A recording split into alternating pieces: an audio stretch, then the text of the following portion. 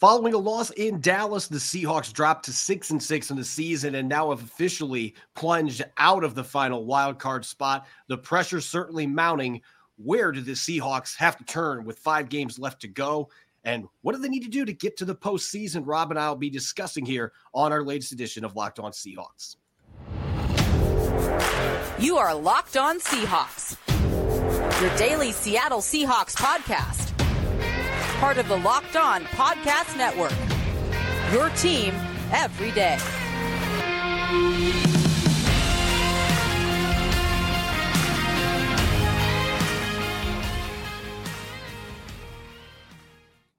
Greetings, 12. This is Corbin Smith, host of the Locked On Seahawks podcast, your daily Seahawks podcast.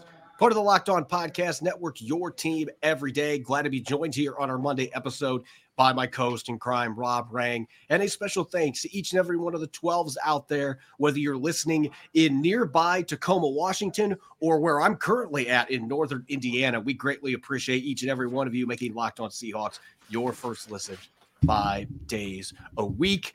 The Seahawks falling to 6-6 on Thursday night, and unfortunately things did not go as they were hoping for the rest of the league this weekend. Now falling out of the playoff race, we're going to discuss where the Seahawks stand in those playoff standings, as well as the NFC West and the mounting pressure for the franchise with 5 games left to go. We've got our Monday mailbag segment, and of course our regular programming this week, Monday Musings, looking at the in-depth takeaways coming out of Thursday's loss at AT&T Stadium. This episode is brought to you by the Game Time app. Create an account, use the code LOCKEDONNFL for $20 off your first purchase. Last minute tickets, lowest price, guaranteed. Now for your lead story here on our Monday edition of Locked On Seahawks. The Seahawks fought valiantly in Dallas, but unfortunately were not able to make the plays they needed to down the stretch in a 41-35 loss to the Cowboys.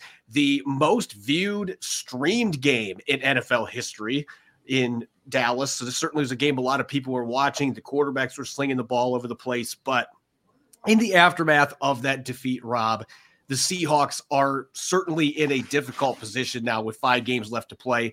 They're 6-6. They don't have the tiebreaker over the Rams because they lost both games against them this year. The Green Bay Packers are suddenly red hot, and they are in the playoffs because they have the head-to-head on the Rams from earlier this year. So the Seahawks are finding themselves now in the 9th spot on the outside looking in, and the schedule is not going to get any easier moving forward.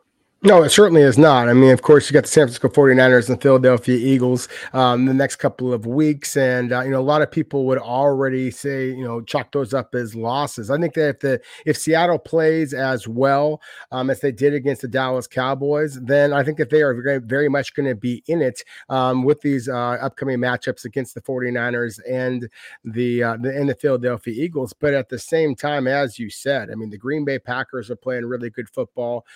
They have the tiebreaker, and then certainly the Los Angeles Rams, who of course is due to the head-to-head schedule against the Seahawks, they also are playing exceptional football. Really, it's going to come down to almost very similar to what we saw here just over the weekend with the college football. It's going to come down to a handful of teams only competing for a couple of spots. Right now, the Seahawks are on the outside looking in. They're going to have to catch fire here down the home stretch.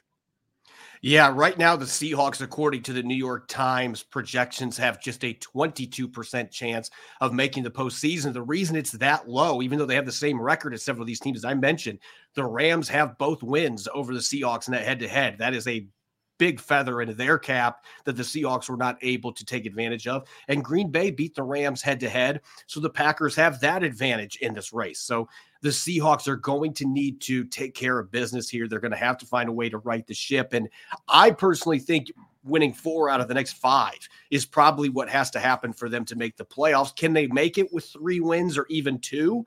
It's possible, but then you're going to need a ton of help from the Green Bay Packers and the Los Angeles Rams.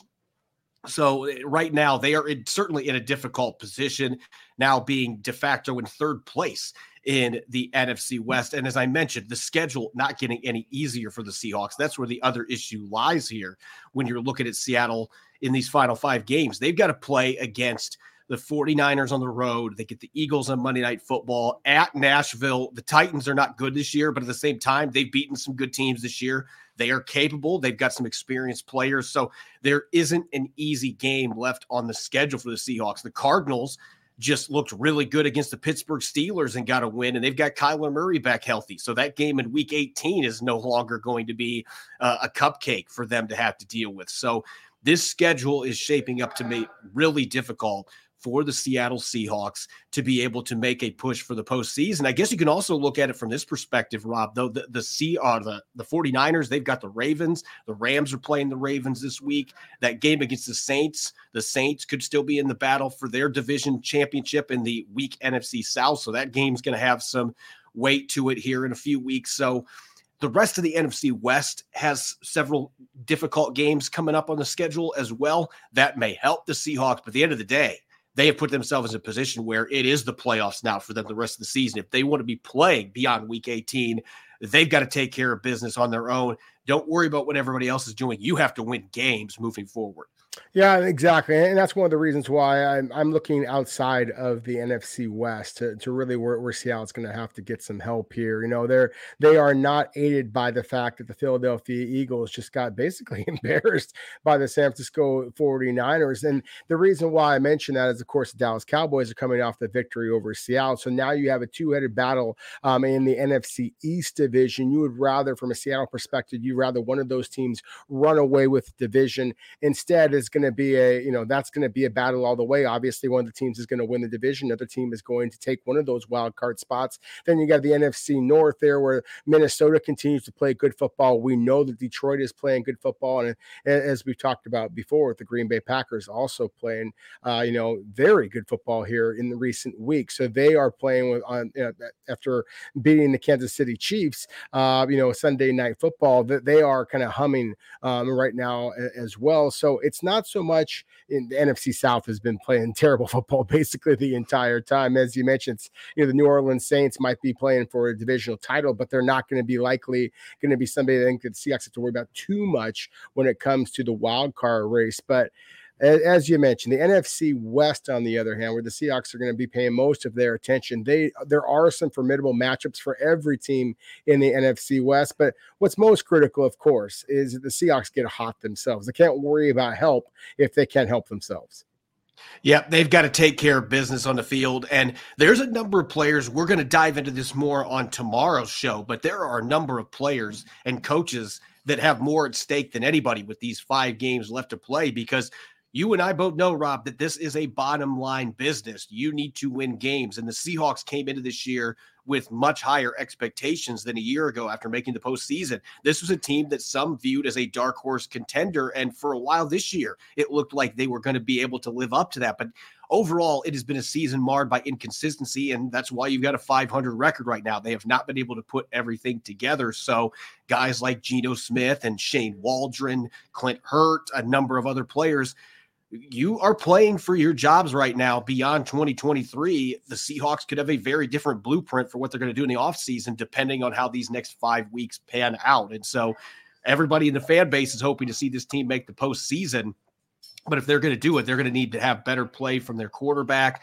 Consistency-wise, they're going to need the defense to play a hell of a lot better than what they did against the Dallas Cowboys. And so right now the pressure is mounting. You have yourself backed into a corner. You've got a number of teams in the NFC that you're competing with that have advantages now over you in the tiebreakers. So the best way to get to the postseason, you got to do what you got to do on the field and get your wins here with 5 games left to play. Coming up next, we're going to tackle your questions on our Monday mailbag. Don't go away. You're listening to the Locked On Seahawks podcast, which is brought your way by Game Time.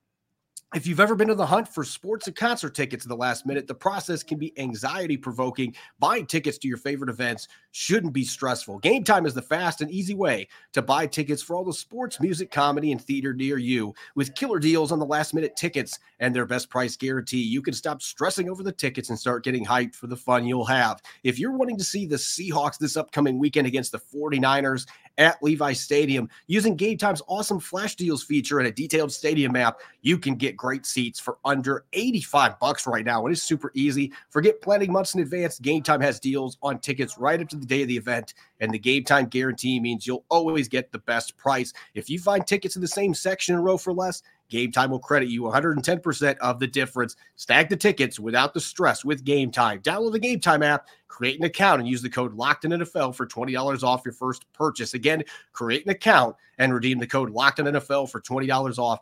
Download Game Time today. Last-minute tickets, lowest price guaranteed. Terms apply.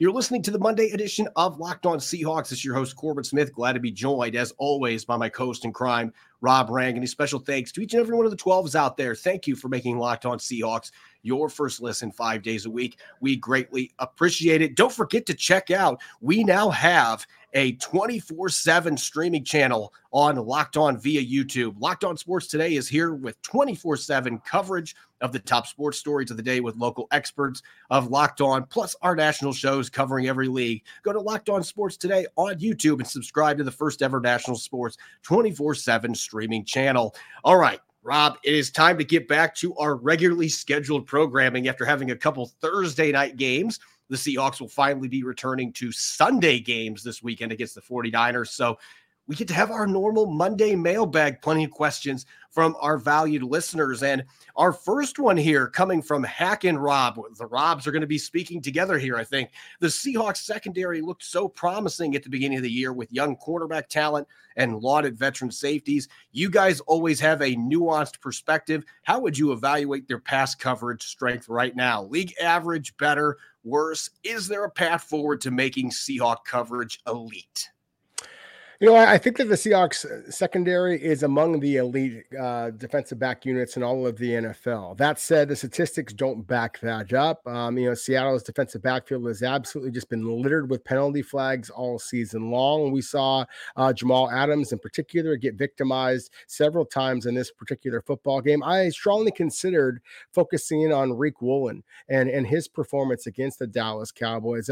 There were some notable misses. I mean, there was an ugly pass interference deep down the field, which you got called early in this game. But when I really started breaking down the tape, I noticed some spectacular plays from Riq Woolen, the way that he came up and was very, very physical in this game after there had been all kinds of questions about his ability as a tackler.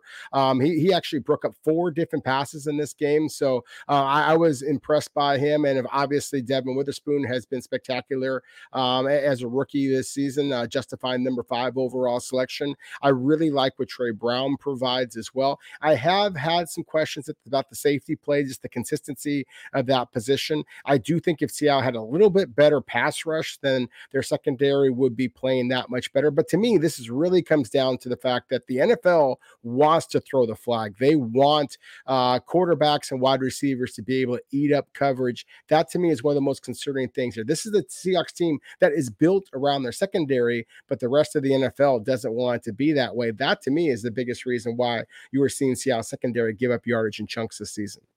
Yeah, the penalties on Thursday, and really, quite frankly, most of the games in recent memory, the Rams' second loss a couple weeks ago, the flags just being thrown left and right, and it feels like this Seahawks secondary is trying to make adjustments. When you watch the game film, and sometimes to their detriment, they are making adjustments, and it isn't mattering. These refs are still throwing the flag. So as far as I'm concerned, this is still a group that I would put in the top 10, but I think you can break it into tiers, and I'll have more on this later. I think the cornerback group right now is top 5. I think that this group is incredibly talented. Witherspoon's given up a few big plays the last couple weeks, but Riq Woolen had 3 pass breakups in this game against the Cowboys, had a couple nice tackles, so we get to see him rounding back into form. I think Trey Brown's been pretty solid most of the season. The safety plays you mentioned has been inconsistent, so I'd still say this is a top 10 group, but I think that there's certainly room for them to play better, especially at the safety spot. Our next question from Sundown_X69 on Threads. With all of our frustrations on both sides of the ball, are fans discounting injuries weighing more heavily on our performance than coaching and individual critical mistakes? So I don't really think that you can turn to injuries that much with this season. I know the offensive line has been a group that's been decimated by injuries. Abe Lucas missed most of the season before returning this week. They've had 9 different starting combinations on offense, but you really look from a health standpoint, other than losing Uchenna Nwosu middle of the season, this has been a team that's been, knock on wood, they've been pretty healthy for most of the year. You've had your star receivers. Your quarterback's been able to weather through a few injuries and play in those games. Ken Walker III, until a couple weeks ago, had been healthy. They've had Charbonnet available. This is a team that had some guys get banged up. That's going to happen. It's the NFL. But I don't think that you can put that much stock on injuries. I don't feel like that's been a huge reason why the Seahawks are 6-6. More so the execution and the coaching issues. I think those are much more in the forefront than the number of games that have been missed. Whereas in recent seasons, I think you could have turned to injuries a little bit more. To this point, at least, I don't feel like that has been as big of an issue for this particular Seahawks team in 2023. Xavier 610 on Threads. Any reason why Seattle has not charmed the idea of using Kenny McIntosh? He's been a healthy scratch, and despite what he did during training camp, he still has had no snaps at all. I know a lot of 12s, Rob, are really wanting to see number 25. Maybe this will be the week we get to see a little bit of him because Zach Charbonnet was banged up coming out of the game on Sunday or on Thursday. Yeah, and that's been disappointment for me. I'm very excited to see what Kenny McIntosh can do. Prior to the draft and Seattle selecting him in the 7th round, which I think is going to prove to be a steal, I had him among the top 10 running backs in the entire 2023 NFL draft class, Corbin, and there were a lot of very good ones in this past year. One of the strongest years I've ever seen at the running back position. Obviously, the Seahawks selected a player in Zach Charbonnet in the 2nd round.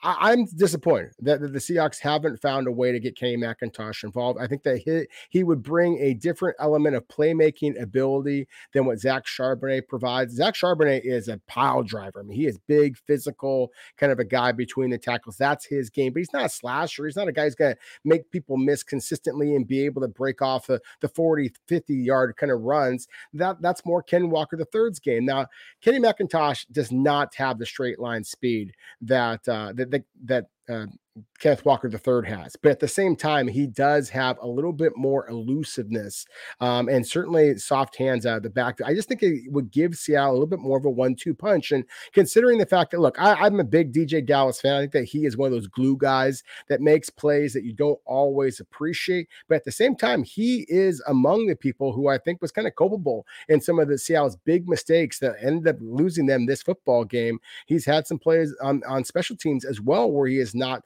performed quite up to expectations. I think the time is now to get the young man Kenny McIntosh onto the field. I think that he can't hurt, honestly, considering how much Seattle has struggled to have any type of consistent running game. Our next question here coming from Matt Z. Tagram on Threads. Remaining 5 games look like we come out 9-8, assuming we lose to San Francisco and Philly, win the other 3. Is that enough to get a wild card spot? So I mentioned this in the first segment. I don't know that that's going to be enough. And that's kind of the bleak situation that the Seahawks are in right now. If you win the games you are supposed to win and you go 3-2 and get to 9-8, yeah, that was good enough to get to the playoffs last year. And if you would have asked me this question 3 weeks ago, I would have said 9 wins, maybe even 8-9 gets you a wild card. But the Rams and the Packers suddenly are red hot, and that has changed things with those 2 teams having tiebreakers over the Seahawks. So if they get to 9-8 and one or both of those teams get to 9-8, they're on the outside looking in most likely. So yeah, can you get in with 3-2 record? Yeah, it's doable. You're going to need more help in that case. They need to win, in my opinion. They need to win 4 of their final 5, and that means you got to find a way to win one of these next 2 games, and then the 3 games that you likely are going to be favored to close out the season, you better win those games as you are expected to. If they have a slip up there in those final 3 games, it's going to be very difficult for them to get to the postseason with where things stand. And that's just the reality. This team could be 9-8 like last year, but not have the benefit of having tiebreakers like they did with the Detroit Lions last season. Right now it's shaping up. They don't have that kind of help right now. And our last question here, this one is one that Rob and I are both going to be answering. Javon on X. Jaden Daniels or Michael Penix as a better fit to groom behind Geno Smith? I know it's early, but These are two of your 4 Heisman finalists, so I thought this was a perfect question to answer on today's show. Well, and it's a fun question. I think we're all looking ahead to, just the talent that's out there. Give the University of Washington Huskies and Michael Penix an awful lot of credit for just a scintillating performance a night after, what was largely a scintillating performance from the Seattle Seahawks, even though obviously they wound up losing.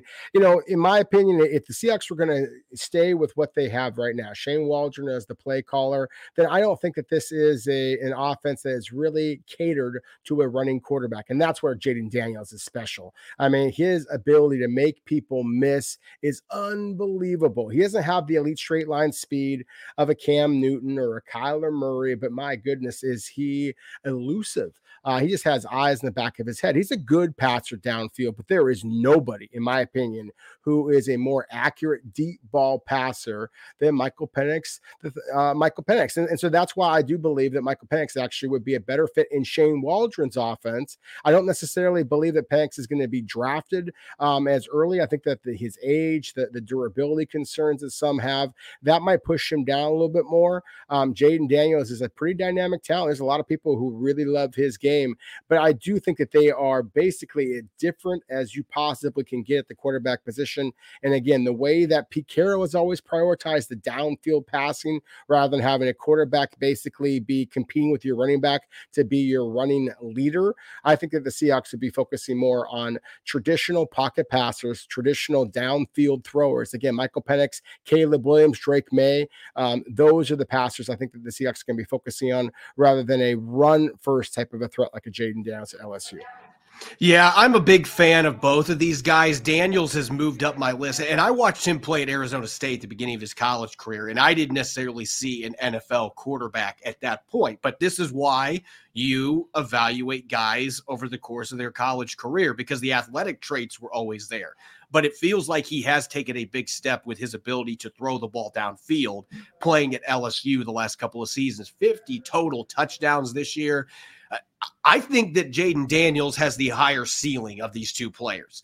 But I think if you're looking for somebody that is going to be somebody you can groom for this offense, as you mentioned, Michael Penix has more of the traits that are going to be comparable to what Geno Smith brings your offense. And he does have that deep ball prowess. He is athletic, not as athletic as Daniels, but he has the ability to move the pocket. He could scramble, can do some things with his legs, and he brings great leadership.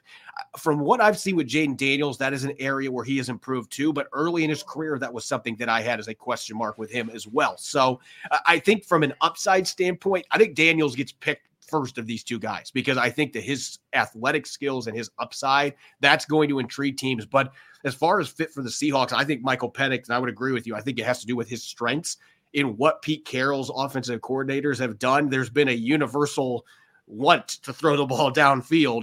Michael Penix is one of the best, if not the best, deep ball thrower in this entire draft class. So he would be the better fit, in my opinion, between those two guys.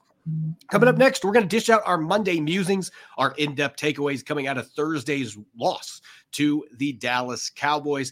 Don't go away. You're listening to the Locked On Seahawks podcast, which is brought your way by BetterHelp.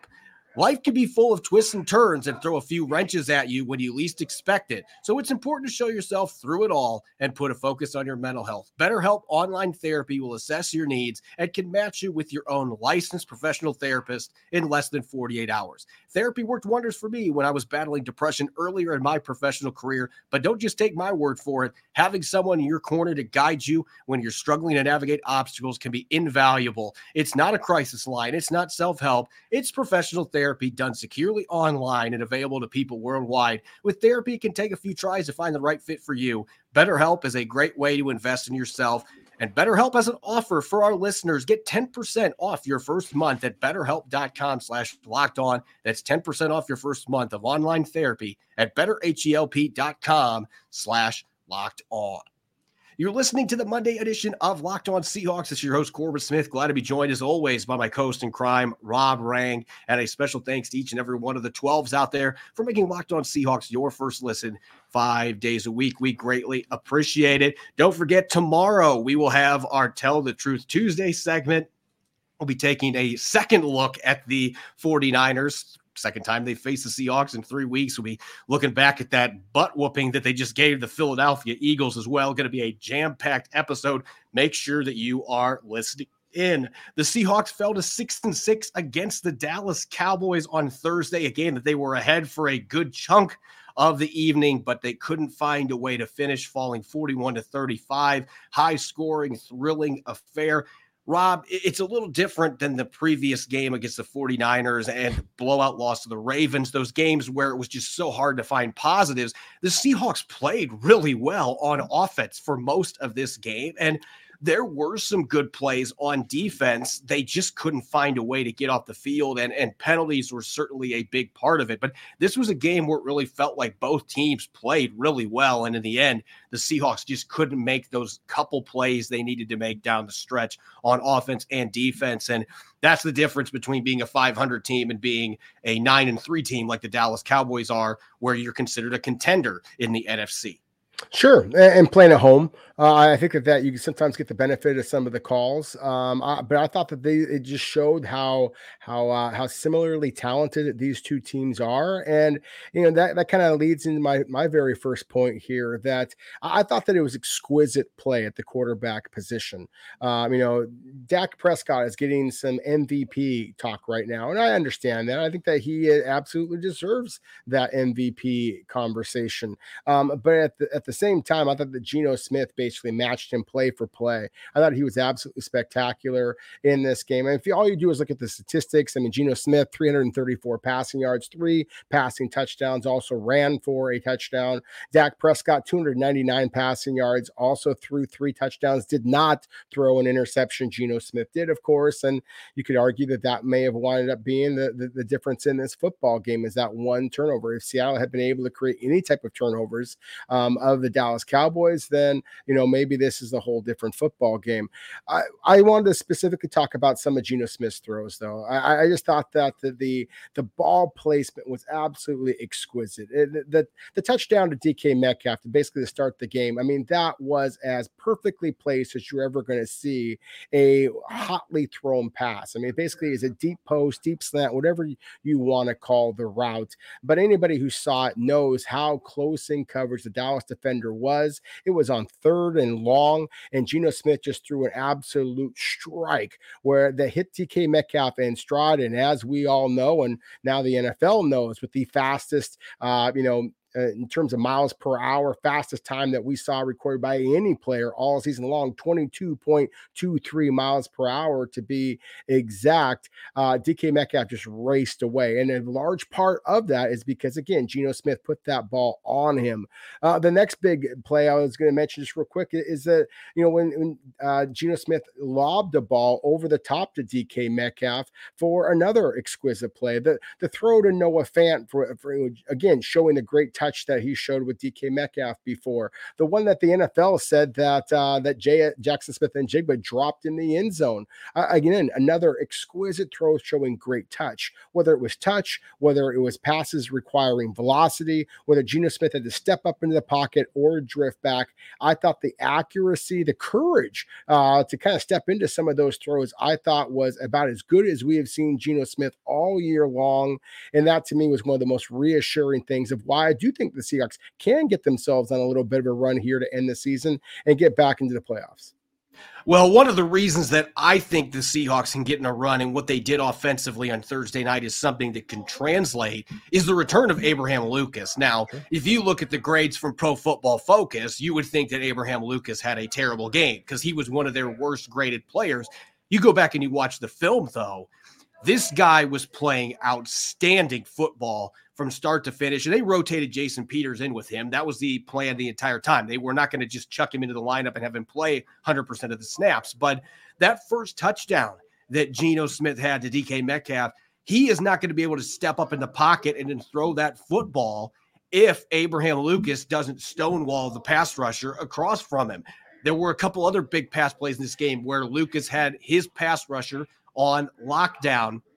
I apologize to our listeners if you hear somebody yelling in the background. I'm at my parents' house and my dad's watching the Purdue Boilermakers. So he's excited to watch the basketball game. But anyway, but when you watch the play of Abraham Lucas in this football game, I thought he gave the run game a lift as well. He was moving guys. He had 2 pancakes by my charting as well. So he brought that physicality, that tenacity that's been missing from this offensive line. And so you can look at all the splash plays by Metcalf, Geno Smith passing. You could look at some of the nice plays Charbonnet out of the backfield. What's one thing in common with all those? They had time to make those plays because Abraham Lucas was making his blocks. So that was a huge difference maker for them. And having him back in the lineup, hopefully for the rest of the season, that is going to be a difference maker that maybe can get this offense to be consistently on track and give them a chance to put up some significant points here in the last 5 games.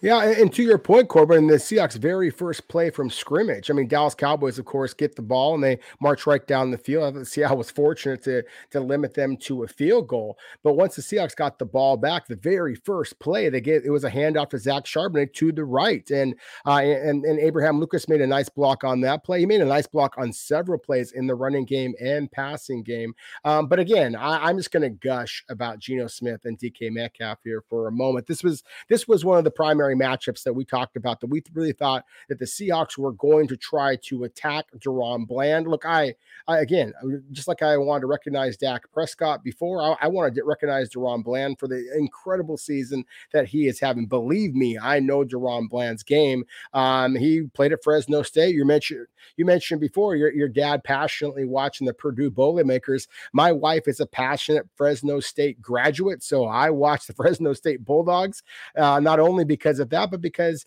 they play in the Mountain West Conference, which is one of the teams that I'm contracted to evaluate for the BC Lions. So I watched DaRon Bland the last several years. He's a second-year player coming out of Fresno State, as I mentioned, 5th-round pick. And I know that he is a very good, scrappy ball hawk of a player, but he doesn't have the speed to run with DK Metcalf. And that's why we thought that the Seahawks might try to target him at times. And kudos to Seattle for being aggressive, for going right at him. And again, the 22.23 miles per hour play in which DK Metcalf broke away for that deep 73-yard play, the longest play from a passing attack from the Seahawks all season long, was an unbelievable play. But so was the catch down the sideline, as I mentioned before, where Geno Smith just dropped the ball in the bucket. And I love the fact that DK Metcalf, as big and strong as he is also showing some of the finer traits of a wide receiver as well. The very late hands. He didn't give away that the ball was coming down. He kept his hands tight as he was running his route, and at the very last split second, then puts his hands up, snatches the ball, and falls down to the turf. I mean, that is the intricacy that you can see of the great wide receivers, not just the good wide receivers. Speaking of great wide receivers, again, give some credit to Dallas Cowboys. CeeDee Lamb, his touchdown, at least the very first one, that he is running one way, then turns back the other way, shows incredible body control.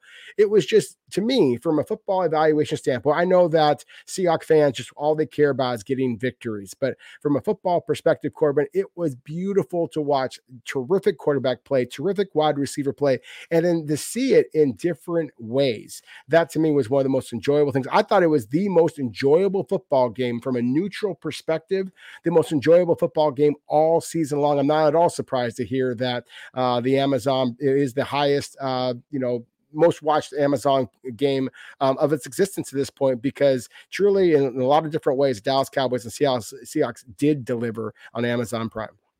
I hate to end the show on a negative note, but that's what I'm going to do. I'll take the baton for that, because when you lose, there's always going to be things you can point at for why you were not able to win the game. And for me, you have to look at the defense. You gave up 41 points, and I think that some of the penalties that were called in this game were inexcusable. They shouldn't have been called. I thought the officiating for both sides, quite frankly, was not good. Just let the guys play. But the excuses are running out for the high-priced safeties for the Seattle Seahawks. And you're not getting the plays. You're not getting the impact plays. Jamal Adams, I had down with 4 missed tackles in this game.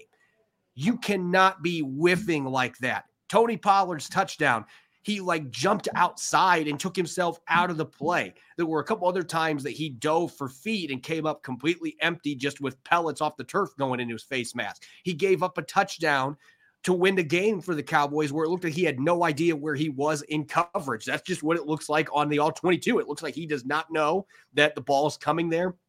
Doesn't seem like he's aware of what's going on. And Quandre Diggs missed 3 tackles in this game. Now, he could have had an interception, but it was a free play, unfortunately, so it didn't count. Quandre Diggs, to me, is not playing poor football necessarily, but he's not making the game-changing plays that you're expecting from a guy that's a top 10 paid safety. And Jamal Adams certainly in this game did not play anywhere close to the money that they are paying him. So this defense needs those 2 guys the next 5 weeks. They've got to play up to their capabilities, or this defense is going to have limitations. Those guys are big money players. They need to play like big money players out there for the Seahawks. And so Clint Hurts got to find ways to get to them going. And I think Clint Hurts feeling that pressure a little bit here with the way that his defense has regressed here the last few weeks. This is a team that needs those safeties to play well, though, for this defense to truly be clicking on all cylinders. They'll be looking to get that started in their rematch against the 49ers on Sunday. As always, you can follow me on Threads at Corbin Smith NFL. You can follow Rob on X at Rob Rang. Don't forget to subscribe and follow Locked On Seahawks on YouTube or wherever you listen to your podcast to make sure you don't miss a single episode. Coming up tomorrow, it's our latest Tell the Truth Tuesday. We'll be dishing out our final words of wisdom coming out of Thursday's loss in Dallas and looking towards this upcoming NFC West rematch in Santa Clara against the 49ers. You won't want to miss it. Enjoy the rest of your Monday, and thanks for listening in. Go Hawks.